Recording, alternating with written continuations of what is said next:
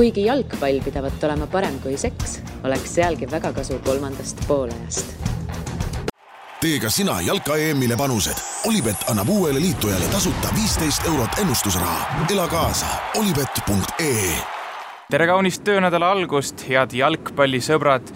Esmaspäev ja oleme kolmanda poolaega erakorraliselt siis eetris, kuna jalgpalli EM ehk suur jalgpallipidu on käimas. Oleme näinud ära esimesed 3 päeva ja selle puhul ka mehed kokku ajanud siia stuudiosse. Viljar Voog. Tervist. Ott Järvela otse Pariisist praegu Skype'i vahendusel meie seas. Bonjour, monsieur. Ja mina Mart Reial, kahjuks ikkagi Narva maanteel, siis sedapuhku Tallinnas. No Ott, alustame sinust, sa oled seal sündmuste keerises. See, mis siia igal juhul Tallinnasse paistab, oli neile ka online'i vahetuses. Ausalt öeldes jalgpallist eriti uudiseid teha ei saanud, sest pidin tegelema boksi Euroopa meistrivõistlustega. Asi on nagu päris rõve ja õõvastav, vähemalt mis siia Tallinnasse paistab nagu välismeedia ja igasuguse sotsiaalmeedia vahendusel, kuidas asjad tegelikult koha peal on. Oled sa ise ka näinud mingisuguseid halbu vahejuhtumeid, kaklusi, vägivalda? Ma nii palju sind esmalt parandan, et see ei ole boks, vaid see on vaba võitlus. Ilma igasuguste reeglite, väga vaba võitlus on ju. Aga ei, ma ise vahetult mitte midagi sellist näinud ei ole. Minu kogemused siiani vastupidiselt on olnud nagu väga ilusad. Reede õhtul Prantsusmaa-Rumeenia fännid said väga kenasti omavahel läbi nii enne kui ka pärast mängu. Kusjuures oli ka pärast mängu Stade de France't lahkudes oli seal päris palju ootamist ja oli selline suur summ inimesi, silma järgi paar tuhat inimest, prantslased, rumeenlased segamini ei mingeid probleeme. Aeti juttu rahulikult, kuigi rumeenlased võinuksid olla ju päris ärritunud seoses selle mängu lõpu sündmustega, kus nad lõpuhetkedel võidust ilma jäid. Ei, kõik oli väga okei. Siis laupäeval Albaania-Šveits mäng, see oli totaalne jalgpallipidu, ülimalt tore atmosfäär, positiivne, kõik väga ilus nii staadionil kui ka staadioni kõrval seal Lansis, mis oli selline meeldivalt väike ja hubane linn. Ning ka eile Lillis, kui ma päeval käisin ringi seal Saksamaa Ukraina mängu eel vanalinnas, siis seal küll mingit nagu häda polnud näha, et vastupidi. Saksamaa ja Ukraina fännid poseerisid koos, jõid koos õlut, laulsid seal üksteise võidu, on ju, ukrainlased Putin huilood ja sakslased midagi muud. Nii et see, kui ma õhtul kuulsin ka teatud, et Ukraina ja sakslaste vahel oli mingiks mäsuks läinud Lillis, siis see tegelikult tundus mul ikka väga üllatav. Ehk et tõesti ei olnud päeval seda kuskilt otsast paista. Aga staadionil samas eile oli Saksamaa-Ukraina mängul, seal oli kõik nagu väga kenasti. Seal küll 10 minutit enne lõppu toodi ühte vahekäiku Spaleer politseinikke, aga see oli ilmselt selline igaks juhuks ettevaatav meede, ehk et tegelikult neile mingit rakendust ei olnud ja kõik suju staadionil väga kenasti. Ei olnud näha küll, et seal fännide vahel mingit andmist oleks olnud erinevalt siis sellest, mis juhtus Marseilles laupäeva õhtul see Inglismaa-Venemaa mäng, et see oli õõvastav. Need fännikaklused või need fännileerid, kes on omavahel kokku läinud, need kuidagi ületavad ju isegi mängude piir, et ei kohta omavahel isegi need siis fännileerid, kes omavahel sel õhtul madistavad, aga kõige rohkem on siis räägitud just neist inglastest ja venelastest. Sa tulid just täna hommikul ka sealt Lillist, kus ootab ees Venemaa järgne mängija ja siis Lansis, kus järgmisena kohtub siis Inglismaa. Eeldatakse siis ka seda, et väga paljud Inglismaa fännid on ka seal Lillis, et kas seal oli näha ka juba neid fännihorde, neid muresid tekitavaid fännihorde kogunemas? Või see hommikul oli ainult krossantiga liikuvad prantslased? Ei, tähendab nüüd täna hommikul ja eile õhtul ei olnud näha. Siis oli ikkagi Saksamaa ja Ukraina, need praegu seal domineerisid. Aga see, et seal jamaks läheb uuesti, et see oht on väga suur, see on ilmselge, sellepärast, et see Lans on niivõrd väikene koht, seal ei ole eriti hotelle, ei ole eriti kohti, kus ööbida ega peatuda, mis tähendab, et enamik Lansis mängu vaatavatest Inglismaa ja Walesi fännidest, ning ma usun, et millegipärast venelaste jaoks pole vahet, kas need on inglased või waleslased, on ju, ühed britid kõik, peavad ööbima kas Lillis või siis hoopis Pariisis, aga Pariis on ikkagi kõvasti kaugemal, et Lill on see, kuhu lähevad rongid seal igavist tunni aja tagant ja sõidavad nobedasti kohale. Ehk et selge on see, et nüüd nädala keskel seal Lilli kandis on väga ärevad ajad ja ei tahaks on ju halvasti ennustada, aga ma kardan, et me selle vägivalla asjaga pole kõik veel lõppenud. Ehk siis Inglismaa jalgpalli EM lõpeb neljapäeval. Fännid hakkavad kaklema ja UEFA viskab nad välja, nagu ähvardus oli eile. Ma millegipärast arvan, et enne sellist lõplikku otsust seal on üks samm veel, et järgmine samm ei ole veel turniirilt eemaldanud. Ma arvan, et seal on mingi vaheetapp ikkagi veel, et ma ei usu, et nüüd kui tuleb veel üks mäsu, et siis Inglismaa Venemaa eemaldatakse. Ma arvan, et seda ei juhtu.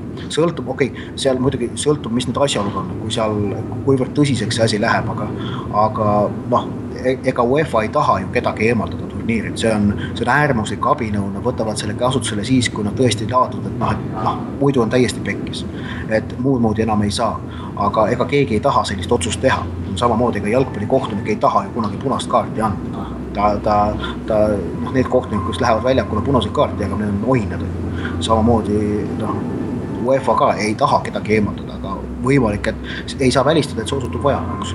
Kui me punastest kaartidest rääkima hakkasime, siis see ongi hea moodus minna nagu jalgpallimängude juurde, et me oleme senist turniiri jooksul näinud ühte punast kaarti ja sa olid seal staadionil kohal, ütle ausalt, kas see oli nagu tribüünilt vaadates ka nagu nii jabur, kuidas lihtsalt kogenud kapten heiskub selge ees palli peale, siis käega seda lõpuks haarama, et saada oma teine kollane esimesel poolel. Albaania kapten Lorik Kanal oli, juhe oli koos tegelikult. Või ütleme niimoodi, et ta oli selle mängu, ta ei ole ühe kollase juba saanud. See oli samamoodi selline täiesti mõttetu tormakus, et ta oli ennast ilmselt üle motiveerinud selleks mänguks ja see emotsionaalsus, mida see mäng kätkes, oli kardetavasti tema jaoks liig. Et ta on meeskonna liider, ta tundis vist tohutut vastutust ja ta põles läbi. Tegelikult need mõlemad kollased kaardid olid läbipõlemise tulemus, kus juures see teine kollane kaart tegelikult pidanud olema otse punane, sest see oli 100% väravõimaluse äravõtmine, aga kohtunik selles mõttes halastas, et andis talle teise kollase, mis tähendab talle, niimoodi mängukeeld on ikkagi, aga ta nüüd pärast seda mängukeeldu tal nagu kollast kaarti all ei ole. Oleks ta saanud sealt otse punase, oleks tal olnud mängukeeld ja kollane kaart all. Eks see kollane kaart ilmselt poleks midagi mõjutanud, et Albaania turniir ju siin 2 mängu pärast lõppeb, aga huvitav... Miks sa nii arvad? Sa nii arvad? A-alagrupis ma väidan sulle vastu, et mõlemad mängud, nii Prantsusmaa, Rumeenia kui ka Šveits, Albaania olid mängupildi järgi viigimängud. Ehk et nii Albaania kui Rumeenia väärisid viiki. Mõlemad mängisid hästi, eriti Rumeenia mängis hästi. Ma arvan, et Rumeenia läheb sellest alagrupist kindlasti edasi ja Rumeenia Šveitsi mängus mina pean favoriidiks Rumeenia. Ning Albaania osas, nad ei ole oma viimast sõna öelnud, et neil see esimene mäng läks selgelt kogu selle sündmusega kohanemiseks. Et eks näis, mida nad teevad Prantsusmaa vastu Marseilles kolmapäeval. Ma olen ise sellel mängul ka, aga ma ei kirjutaks nüüd seal niimoodi praegu väga jõuliselt 3 punkti Prantsusmaale tabelisse. See ei ole välistatud Albaania selle üllad.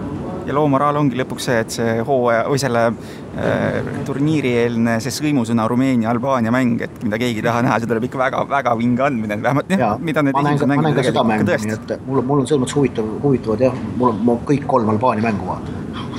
Mina ikkagi näe siin Albaanias, selles mõttes, nad olid muidugi tublid ja sitked ja neid on väga raske murda, selles mõttes, et elu sees, ei Prantsusmaa ega rääkimata Rumeeniast, need ei peksa see Albaaniale, ütleme 2 on nagu lagi, mis sinna võrku lüüakse, aga minu jaoks on pigem küsitav see, et kas Albaania, ütleme, see, et nad taga nulli suudavad hoida, selles me ei kahtle, seda me nägime ka valiksarjas, samamoodi me nägime valiksarjas, nad ju oska, nad suuda väravaid lüüa Šveitsi vastuks, neil oli vist 2 oivalis šanssi, paremat võimalust, sul ei tule EM-il, et kui sa lähed väravaiga 1-1, et kas nende meeste, need närvid peavad vastu, et seal Šveitsi vastu ju ka 86, 87 minut, vahet ei ole mängu lõpus, sa oled 0-1 taga 10 mehega ja 1-1, kes iganes see ründaja oli, ma peast ei mäleta.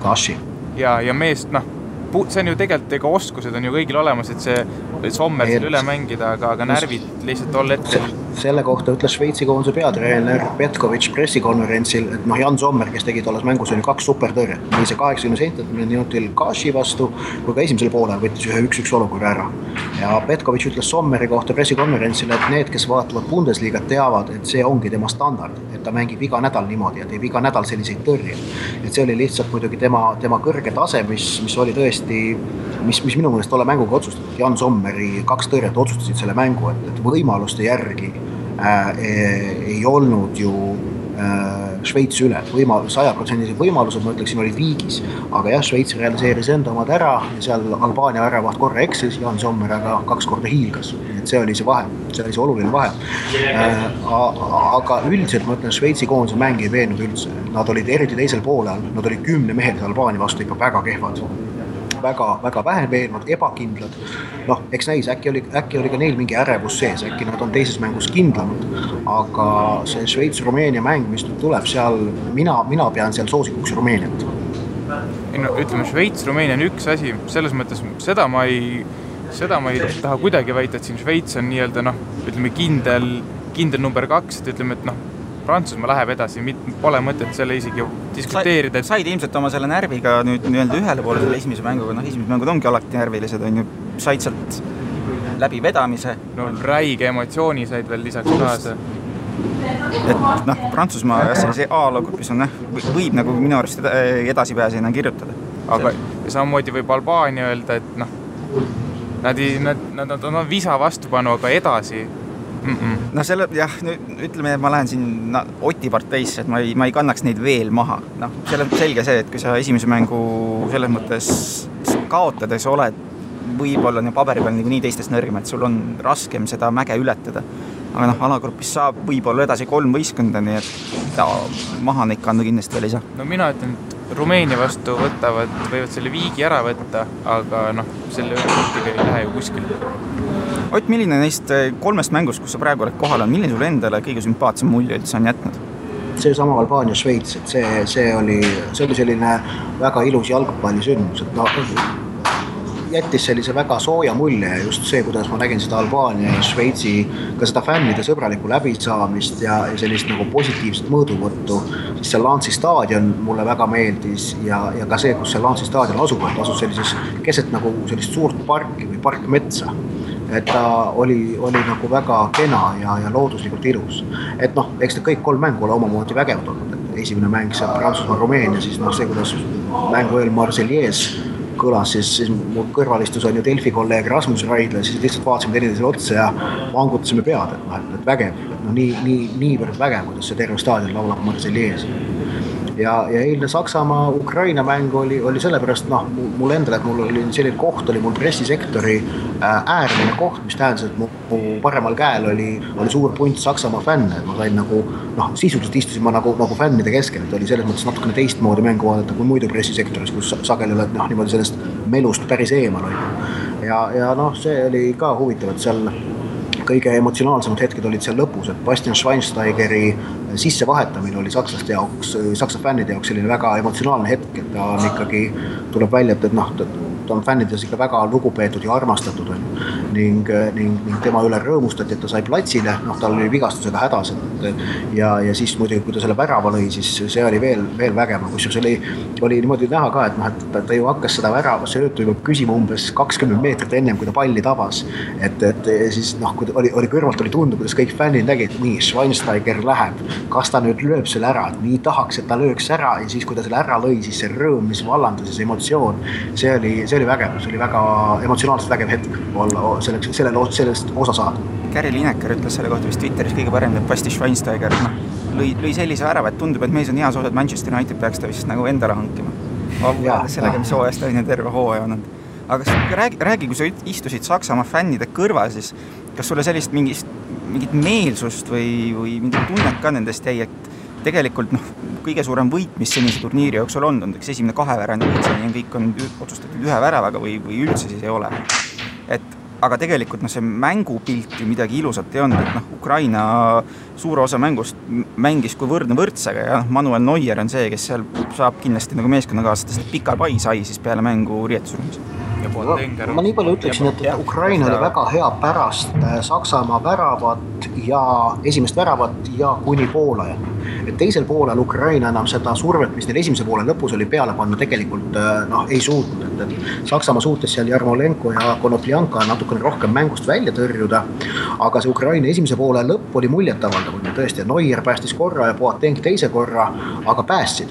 Ja see on just see, mis eristas Saksamaa eilset esitust Prantsusmaa ja Inglismaa meeskondade avamängust. Ehk et Saksamaa sai hakkama, ei mänginud ka hästi, aga sai hakkama. Prantsusmaa tegelikult, Prantsusmaa küll võitis lõpuks, aga ma väidan, et nende esitus ei olnud ei olnud hea ja noh, neil vedas selle peale, et Payet oli lihtsalt selline vägev kahur ja imeline manööver tema jalas peidus. Aga Prantsusmaa esitus ei olnud sedavõrd veenev, nii Inglismaa mängiski oma võidu maha, sellepärast et noh, nad läksid omadega krampi ja läksidki omadega, jooksidki umbe. Aga Saksamaa näitas, et neil on see kvaliteet, et isegi kui nad ei mängi kõige paremini, nad ikka võitsid ära Ukraina vastu, kes noh, oli täitsa selline adekvaatne vastane. Nii et selles mõttes ma usun, et Saksamaa võib kindlasti oma avamänguga rahul olla ning kindlasti on ka see, et see nende kaitseliin, mis eile selle esimese poole lõpus just nagu näitas väga sellist haprust, on ju. Ehk et oli näha, et see kokkumäng ei ole kõige parem ja teineteise mõistmine ka mitte. Et kui nad selle kaitseliiniga nüüd jätkavad, siis see kasvab paremini kokku. Et huvitav on näha, et kui Hummels mingil hetkel terveks saab, et kas ta nagu lülitatakse Mustafi asemel koosseisu, tehakse seal mingisugune muu pangridus, äkki lükatakse Mustafi kummale äärele, aga noh, Saksamaa kaitse läheb ka kindlasti paremaks ja lisaks nendel on ikkagi see trump Manuel Neueril ja väravas ka olemas. Seda nägime ka eile, et oli ikka väga hea ja täpselt õigel hetkel vajalik. Ma arvan, see klišee, et Saksamaa läheb iga turniiri jooksul paremaks, see kindlasti peab paika ka seekord. Aga minu jaoks nagu nii palju, ma olen suutnud seni kõik 7 senist mängu ära vaadata, täna tuleb esimene lõtk sisse, sellepärast, et Hispaania Tšehhi ajal mul on kahjuks eksam, et see jääb nägemata, aga nende esimeste mängude puhul kõige naljakam ongi see, et tegelikult kõige ilusama mängu minu silma jaoks ongi pakkunud Inglismaa koondis, kes tegelikult oli Venemaast nii pikka puuga üle ja see, kuidas seda mängu tegelikult ei suudetud lihtsalt ära realiseerida, see oli see tehti inglased, minu jaoks täiesti arusaamatuks Roy Hodgsoni vahetus, kui inglased olid just läinud 1-0 eduseisu ja siis sa võtad välja Wayne Rooney, mis oli selleks hetkeks olnud nagu selgelt inglaste keskvälja mootor üldse kõige parem mängija ja lõpptulemus on see, et kadus sealt rünnakult see loovus ja kõik muud ära ja Rooney vahetus on niivõrd väga isegi, see mind niivõrd väga ei pannudki kummastama. Küll aga panin kummastama see, et Jamie Vardi pingile jäeti. Tema kiirus, tema see plahvatuslik jõud oleks nende aeglaste Venemaa kaitsjate vastu olnud tohutult hea relv ja just oleks pidanud seda kasutama pärast eduseisu saavutamist. See oleks hoidnud Venemaad ärevuses, poleks lasknud Venemaal panna Inglismaad surve alla, sest kui Vardi oleks seal üleval jõlkunud, oleks Venemaa olnud nagu stabiilses paanika olukorras. Kood punane oleks kogu aeg olnud. Aga jah, Hodgson, see Vardi pingil jätmine, see on napakas otsus. Ja okei, me ei ole ainsad siin geeniused, kes seda arvavad, et seda nagu terve Inglismaa meedia ja kõik maailma meedia kirjutas ka, et Hodgsoni taktikalised valikud olid väga imelik. Ehk et kus me vaatasid ka, et kohe kui Inglismaa värava lõi, siis ta võttis seal Gary Neville'i ja oma teised abitreenerid kokku, nad tegid 4 väikse koosoleku. See, et Wilshere toodi Rooney asemel, seal oli ilmselt tegemist sellega, et Rooney paistab oli väsinud sellest keskvälja mängust ja taheti nagu äärasket energiat sinna keskele, aga mille kirjevase pärast nad jätsid üles sisse veel Raheem Sterlingu ja ei pannud nagu Jamie Vardy tema asemel sinna pommitama või siis kas või Kane'i asemel, poleks olulist vahet olnud kelle asemel, aga et see Vardy oma kiirusega oleks kindlasti pidanud sisse tulema ja nüüd on Inglismaa omadega ikkagi paras plindrus, et kui nad Walesi vastu ei võida, on neil viimane mäng Slovakkiaga väga-väga ärev ja Slovakkial minu jaoks oli ootamatult Walesil kaotused. Ma mõtlesin neid tolles mängus kergeks soosikuks, aga see B-alatrupp on esimese vooru järel kindlasti veel täiesti avatud, et Slovakkiat ei saa kindlasti maha panna. Marek Hamšik on ikkagi hea mäng. No minu arust tegelikult see Inglismaa-Venemaa 1-1 on siiamaani olnud ikkagi kõige ebaausam tulemus nii-öelda. See sealt ma ei näe mitte ühtegi varianti ja näinud selle 90 minuti jooksul, et miks Venemaa oleks väärinud seda punkti, et selles mõttes seal ikkagi puhtalt Inglismaa enda saamatus, et nad ei kasutanud neid võimalusi ära, tegelikult 3 palli lööd sinna võrku, aga 2 korda oli suluseis, et see oli ikkagi täielikult Inglismaa mäng, aga see on siuke, ütleme, siin tuleb see klassikaline, et ütleme, ilus mängupilt, aga tulemust ei ole, et selles mõttes sellest kasu oli vähe, aga tegelikult väga mures Inglismaa fännid, ajakirjanikud ja muud jalgpallisõbrad minu arvates ei peaks olema, et tõesti mäng oli super, aga seekord lihtsalt ei saadud üle 1 palli sinna võrku. Aga seda vingem jalgpalliõhtu tuleb neljapäeval, mis Wales-Inglismaa on niikuinii üks selline kõva tarbimäng, aga see, mis nüüd kaalul on, ütleme, et Suurbritannia on ju, siis tahab või kaalub Euroopa Liidust lahkumist, siis ma usun, et kui Wales selle mängu juhtub ära võitma, siis paneb nagu Inglismaa ka selle piiri kinni, et viskab lihtsalt sealt Walesi välja Ühendkuningriigist, nii et see saab olema ikka väga vinge elamusega elektriga õhus mängus. Kahtlemata, nõus, ei vaidle vastu. Mina olen tol päeval Ukraina Põhja-Iirimaa mängul, millest tuleb ka ülimalt haarav mäng, sellepärast et seal peavad mõlemad tingimata võitma. Et kuna nad mõlemad avamängu kaotasid, siis see Ukraina Põhja-Iirimaa mäng on tegelikult nagu vabank mäng, et neil mõlemal on vaja sealt 3 punkti, et omada reaalselt võimalust edasi päästa, sest et viimases voorus ootab jälle mõlemad keeruline matš, Ukrainad Poola ja Põhja-Iirimaad Saksamaa. Aga kui nad sealt saavad 3 punkti kätte, siis saab viimasele mängule nagu natukene minna vastu selle lootusega, et kui viigi ära võtad, siis ilmselt saad edasi. Aga see Ukraina Põhja-Iirimaa tuleb ka väga vägev mäng. Siin tegelikult neid kehvasid mänge nagu polegi väga tulemas. No tegelikult ma arvan, et see eile, ütleme, seoses muude kohustuste ja rännakutega, ma arvan, et sa ei näinud seda Poola Põhja-Iirimaa mängu, sest kui sa oleksid seda näinud, siis sa neid sõnu poleks öelnud, sest Põhja-Iirimaa konkurentsitult kõige kehvem sats, kes siiamaani väljakul on käinud, esimene poolaeg 0 pealelööki ja vist mängu lõpuks 0 pealelööki raamidesse ja see oli selles mõttes, see oli kõige hullem ühesuunaline liiklus, kujutad ette, sa lähed siit Tallinna Ülikooli eest trammi peale ja see tramm läheb lihtsalt Koplisse ja see tramm enam tagasi ei tule, et see oli nagu selline lihtsalt täielik ühesuunaline liiklus Põhja-Iirimaast, sõideti lihtsalt üle, aga jällegi tabloo lihtsalt see ei kajastu. Pärnakas pani siin praegu muidugi eksimuse, et sõidab Tondile praegu ei sõida, Koplisse ei sõida, Tondile peab sõita. Need trammid kahjuks enam siin ei sõida mingi aasta otsa vist või kaua see oli. Aga jah, ma vaatasin ka siin nii palju kui töökorrat lubas Mardi ka koos seda Poola Põhja-Iirimaa mängu, see oli suhteliselt rööstitu, aga samas viimase hetki... Samas ka neil on sama asi nagu Albaanial, et ma usun, et nad on teises mängus paremad. Neil oli kahtlemata ka seda ärevust ja kõike muud sellist, et see suur turniiril mängimise kogemus on ikkagi tähtis, et kas see on olemas või seda ei ole olemas. Ja kes mäletab 2014 MM-i, kuidas Belgia ju seal avamängus oli väga lähedal, et ära väristada. Aga lõpuks tulid Ecuadori vastu välja. Olid väga lähedal, et ära väristada. Aga tulid välja. Et ka neil oli avamäng väga keeruline. Ja Belgia oli ju suure pausi järel jõudnud finaalturniiril. Nii et ma usun, et siin meil on ju debütantidest Slovakkia kaotas, Albaania kaotas, Põhja-Iiri kaotas, Wales võitis, seal kumb pidigi võitma. Ja debütant on meil veel ka Ungari, kellel on siis ju teisipäeval mäng Austriaga, et see saab ka olema, huvitav, Austria on see selge favoriit, on ju, aga ma usun, et kõik need satsid on teises mängus paremad kui esimeses, Island samamoodi. Ungari vist ei ole debütant, seal võisin eksida.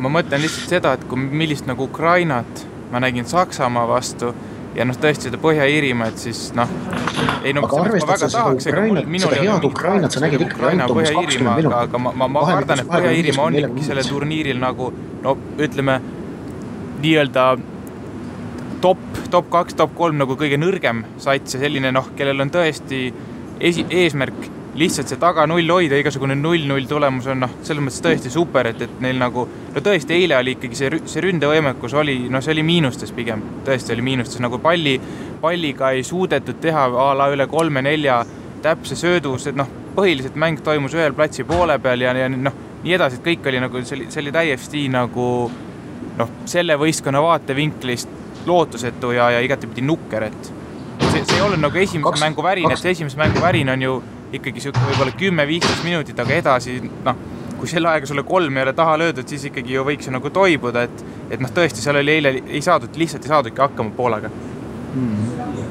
2 satsi, millest me veel rääkinud ei ole, on ju Türgi ja Horvaatia või see mäng, et Horvaatial trumbid käes, et edasi minna alagrupist. Juba esimese mäng, selles alagrupis 3 punkti on kõva valuuta. Jah, ja me usume, et nende koondise kaptengi on selge, et ilmselt tuleb ikkagi järgmiseks mänguks koondise juurde tagasi, et suri küll isa ära ja lahkus sealt koondise juurest hetkeks, aga kaptenina ma usun, et ta kindlasti aru, kui tähtis see mäng ka ülejäänud riigil on ja ta tuleb tagasi, et milline see vaimne seis tal hetkel on, aga ma usun, et Horvaatia kindlasti andis sellise astus suure sammu ja Modrici äravast rääkides see oli muidugi oivalik. küsimusi. Ja ma just jõudsin Soccernetiga Twitteris ilkuda, et äkki juhtubki nii, et Paie värav jääb turniiri lõpuni kõige paremaks, on ju. Et siis peab ETV ja kõik teised telejaavad seda turniiri lõpuni nagu mängima number 1 kohal ette. Telemeestele see käib ilgelt närvi, tahavad vaheldust, et rahvast tüdineb ära. Aga mina kiusliku inimesena muidugi sooviksin, et see oleks niimoodi olnud, aga nüüd kius ei tulnud välja. Modric lõi parema värava. Modrici värav on Paie omast parem. Jah, mina olen sellega nõus, Mart. Jah, sest et no ütleme, ma olen ka elus proovinud otseõust palli tabada ja see kuradima raske on niimoodi tabada, et sa paned, see oli ilus, see oli, ütleme, see vallandas ka nii mõnegi karja siin Narva maanteel, et... Aga tegelikult Schweinsteigeri värav oli ka väga ilus, sest see Osilli sööt oli selline, piisavalt salakaval, et põrkas ikka täpselt tema ees maha, nii et see, et ta lõi selle palli sinna värava katusesse ja mitte kuhugi tribüünile, et see oli ka ikka meistriklassi sooritus. See Modrici värav tuletab mulle meelde seda 2009. aasta eurosarja mängu Brøndby versus Flora, kus siis Tõnis Vanna kõmmutas selle imelise tüki on ju. Ma lihtsalt räägin, mis siis oli, et siis kui pärast mängu, ma olin ajakirjanikul seal koha peal, aga mängule tagasi sain nagu Flora bussiga.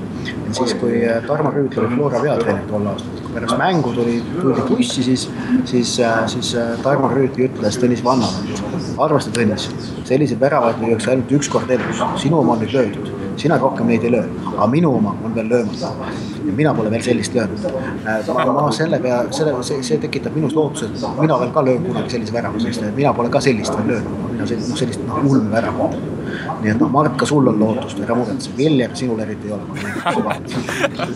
Kuule, Kott, mängudest on räägitud küll, mis juba olnud on. Räägi, miks sa üldse täna oled, mille pärast sa oled Pariisis või kelle pärast? Zlatan. Jah, Zlatan. Ja Iirimaa Rootsi mängul olen täna tõesti. No, eks ma seda oma turniiri kava kokku pannes, et siin natuke peab vaatama seda ka, et nagu vahemaad oleksid mõistlikud, et ei oleks siin iga päev Pariis, Marseille vahel pendletamist. Aga nüüd olen täna siis Pariisis, homme lähen Bordeaux'sse Austria-Ungari mängu. Aga Pariisis täna Iirimaa Rootsi ja nüüd kui ma selle saate lindistuse ära lõpetan, siis lähen vaatan, kas leian linna pealt natukene fänne. Ma siin netis mingeid videosid leidsid, et nad seal Iirimaa ja Rootsi fännid, et nemad näitavad nagu mõlemad niimoodi, kuidas nagu fännid peavad käituma. Ja Iirimaa fännid on ju teada tuntud oma väga sõbraliku käitumise poolest tegelikult. Oleme seda ise Tallinnas mitmel korral näinud. Mul tuleb endal meelde 2001. aasta, see oli siis, kui see Lilleküla staadion oli just avatud, esimene mäng oli Hollandiga, teine mäng oli Iirimaaga. 5-päevase vahega oli, 4-päevase vahega. Mis ta niimoodi, et oli Holland 2. juuli ja Iirimaa 6. juuli. Ja ma olin just oma mingi keskkooli lõpueksamid saanud ära tehtud ja siis läksime sõpradega linna peale ja siis võtsime jalgpalli kaasa, haksime Iirimaa fännidega Raekoja platsil jalkat mängima. Ma olin väravas, ma lõin väravvahina ja siis ma tähistasin seda niivõrd vägevalt, et mulle löödi vastu. Sellega ma tähistasin, tegin Hans-Jörg Puttu Raekoja platsil kõik, väga vägev oli. Ja siis seal oli, see oli mul nagu selline esimene kokkupuude mälestus Iirimaa fännidest. Tegelikult kui me pärast seda oleme ju ka Eesti-Iirimaaga mänginud, sümpaatsed vennad.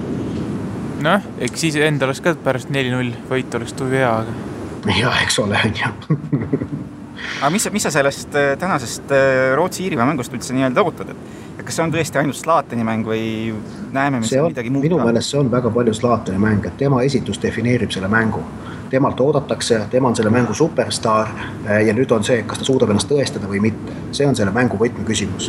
Ja sest et kumbki meeskond ei ole midagi hiilgavat. Mõlemad on sellised sitked satsid, aga sellist tippkvaliteeti 2 satsi peale kokku. Absoluutselt tippkvaliteeti, omab ainult üks mees. See on Zlatan. Ja mida tema täna suudab, see on minu jaoks suur küsimus ja minu jaoks suur huvipunkt ja sisenemispunkt sellesse mängu. Mulle väga meeldis see, mida Zlatan mängu eel ka ütles või mees, kes on tuntud selliste bravuurikate väljaütlemistega ja ta teab väga hästi seda tsirkust, mis ta teeb. Aga ma panin selle tsitaadi, mis ka täna päises, on see, et tegelikult mees saab aru, et tema on see nii-öelda superstar ja kõik pilgud on tema peal, mis tähendab, et ta teeb ennast praegu ka siin koondises meelega võimalikult suureks, et võtta võimalikult suur osa sellest vastutuskoormast enda kanda, et tema koondise kaaslased saaksid võtta seda kõike natukene nii-öelda lõdvemalt, nautida seda suurturniiri melu ja mängida võib-olla pingevabalt on naljakas öelda, sa oled siiski EM-finaalturniiril, aga just see, et kõik ootavad seda, et selle tulemuse teeks ära Zlatan, siis teistel on seal varjus võib-olla siis kergem särada. Ja nagu me teame, Zlatan jaoks on probleem, tema peal on kogu tähelepanu ja kõik muu ja ootus, et ta nagu naudib seda olukorda. Minule meeldis Zlatani tsitaat, mis ta ütles siin, ma ei tea, paar päeva enne turniiri, et Rootsi ei ole kuningriik, vaid Rootsi on minu riik. Et see, Võt on ju. See on, tegelikult see meenutab mulle natukene seda, mida tegi Sir Alex Ferguson. Kui Sir Alex Ferguson oli Man Unitedi peatreener ja ootan sees mingi keeruline mäng oli, siis ta tõmbas mingi täiesti lambi teema üles, totaalse lambi teema, mingi täiesti jura ajas ja tõmbas mängijate pealt surve totaalselt ära, sest et meedia hakkas, kui tema oli Alex Ferguson, siis kui tema midagi ütles, siis see oli kohe nagu kuum ja tähtis. Meedia hakkas selle mingisuguse kamma jaa osas, mida Ferguson oli ajanud, hakkas selle ümber vahtu lööma, mängijad said rahulikult mänguks valmistada. Zlatan tegi praegu umbes tegelikult samasuguse lükke. Selle sama ütlusega. Kõik jahuvad sellest, samas, et mingeid sellise sisulisi küsimusi Rootsile väga ei esitata ja seda meeskond saab ise rahulikult valmistada. Ma arvan, see on taktikaliselt kaval lükke. Tänased mängud siis veel Hispaania, Tšehhi ja õhtul Belgia, Itaalia, homme Austria, Ungari, Poola, Island, Venemaa, Slovakkia, Rumeenia, Šveits, ühesõnaga läksid juba siin kaugemasse tulevekku. Aga homme, ma tahaks öelda, homme Austria, Ungari mäng, mida ma isiklikult ootan väga palju, sest ma tahaks ikkagi, et Ungari legendaarne värava, et Gabon Kirali, kuidas iganes sääldus on, saaks platsile, mida tõenäoliselt peaks saama ja sellest saaks läbi aegade EM-i kõige vanem platsiligend mängi, sest Shea Given Iirimaa väravas ei tohiks täna seikida. See oleks üks teist suurturniiri järjest, kui väravalt sellise pulli ära teeks, sellepärast, et 2014 MM-il tegi sama asja ära Kolumbia väravaht Farid Mondragon, kes vahetati sisse viimases alagrupi mängus mingi lõpus 10 minutiks, et ta sai selle MM-il, kõige vanema MM-il mänginud mängija tiitli endal. Et Kirali võib seda nüüd teha, aga Kirali puhul mina ei oota niivõrd väga seda rekordikku seda, et ma näeks neid halle dressipükse seal väljakul. Need hallid dressipüksid, see on legendaarsed. Võiks veel, ideaal oleks see, kui seal Bordeaux sajaks homme nagu ilgelt palju vihma ja plats oleks porine, siis need hallid dressipüksid lähevad kenasti nagu mustaks ja värk ja see on, ma mäletan Kirali, kui ta mängis veel Inglismaal, kus ma olen näinud neid mäng, kus tal need hallid dressipüksid on nagu pruuni ja halli segu, see on nagu huvitav vaadata, see oli huvitav jälgida mängu jooksul, kuidas Kirali dressipüksid muutusid värvi. Need hallid dressipüksid, need on minu jaoks see legend, see on Gabor Kirali tähendab hallid dressipüksid. Kas sa lähed sinna mängule, kas sa teed loo ka nendest dressipükstest? Kui sa Mart tahad, siis ma teen sellest loo. Ma tahan, muidugi ma tahan lugeda seda lugu. Just. Aga selle Austria-Ungari mänguga on see pull asi ka veel, et ma pole veel jõudnud Instagrami postitada, aga liigub selline pilt, et küsitakse Franz sellelt Austria viimaselt keisrilt, Austria-Ungari keisrilt, viimaselt keisrilt, nimi on meeldib.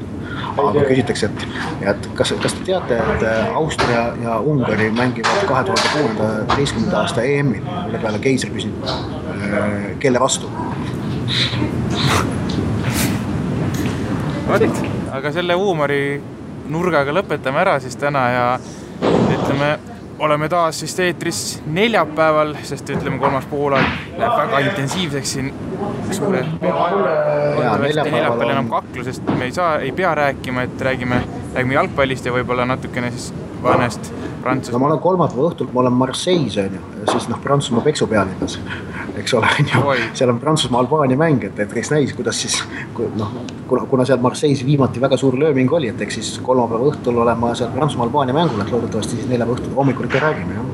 Ära muretse, et see on, me teeme podcast, et pilt ei ole, et sinine silm ei ole näha. Väga hea. Ei ole ka midagi muud õnneks näha. Nägemist!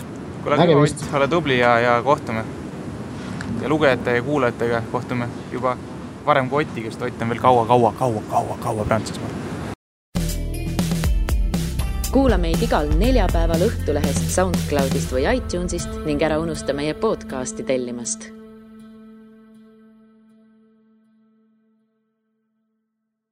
Tee ka sina jalka-EM-ile panused. Olibet annab uuele liitujale tasuta 15 € ennustusraha. Ela kaasa olibet.ee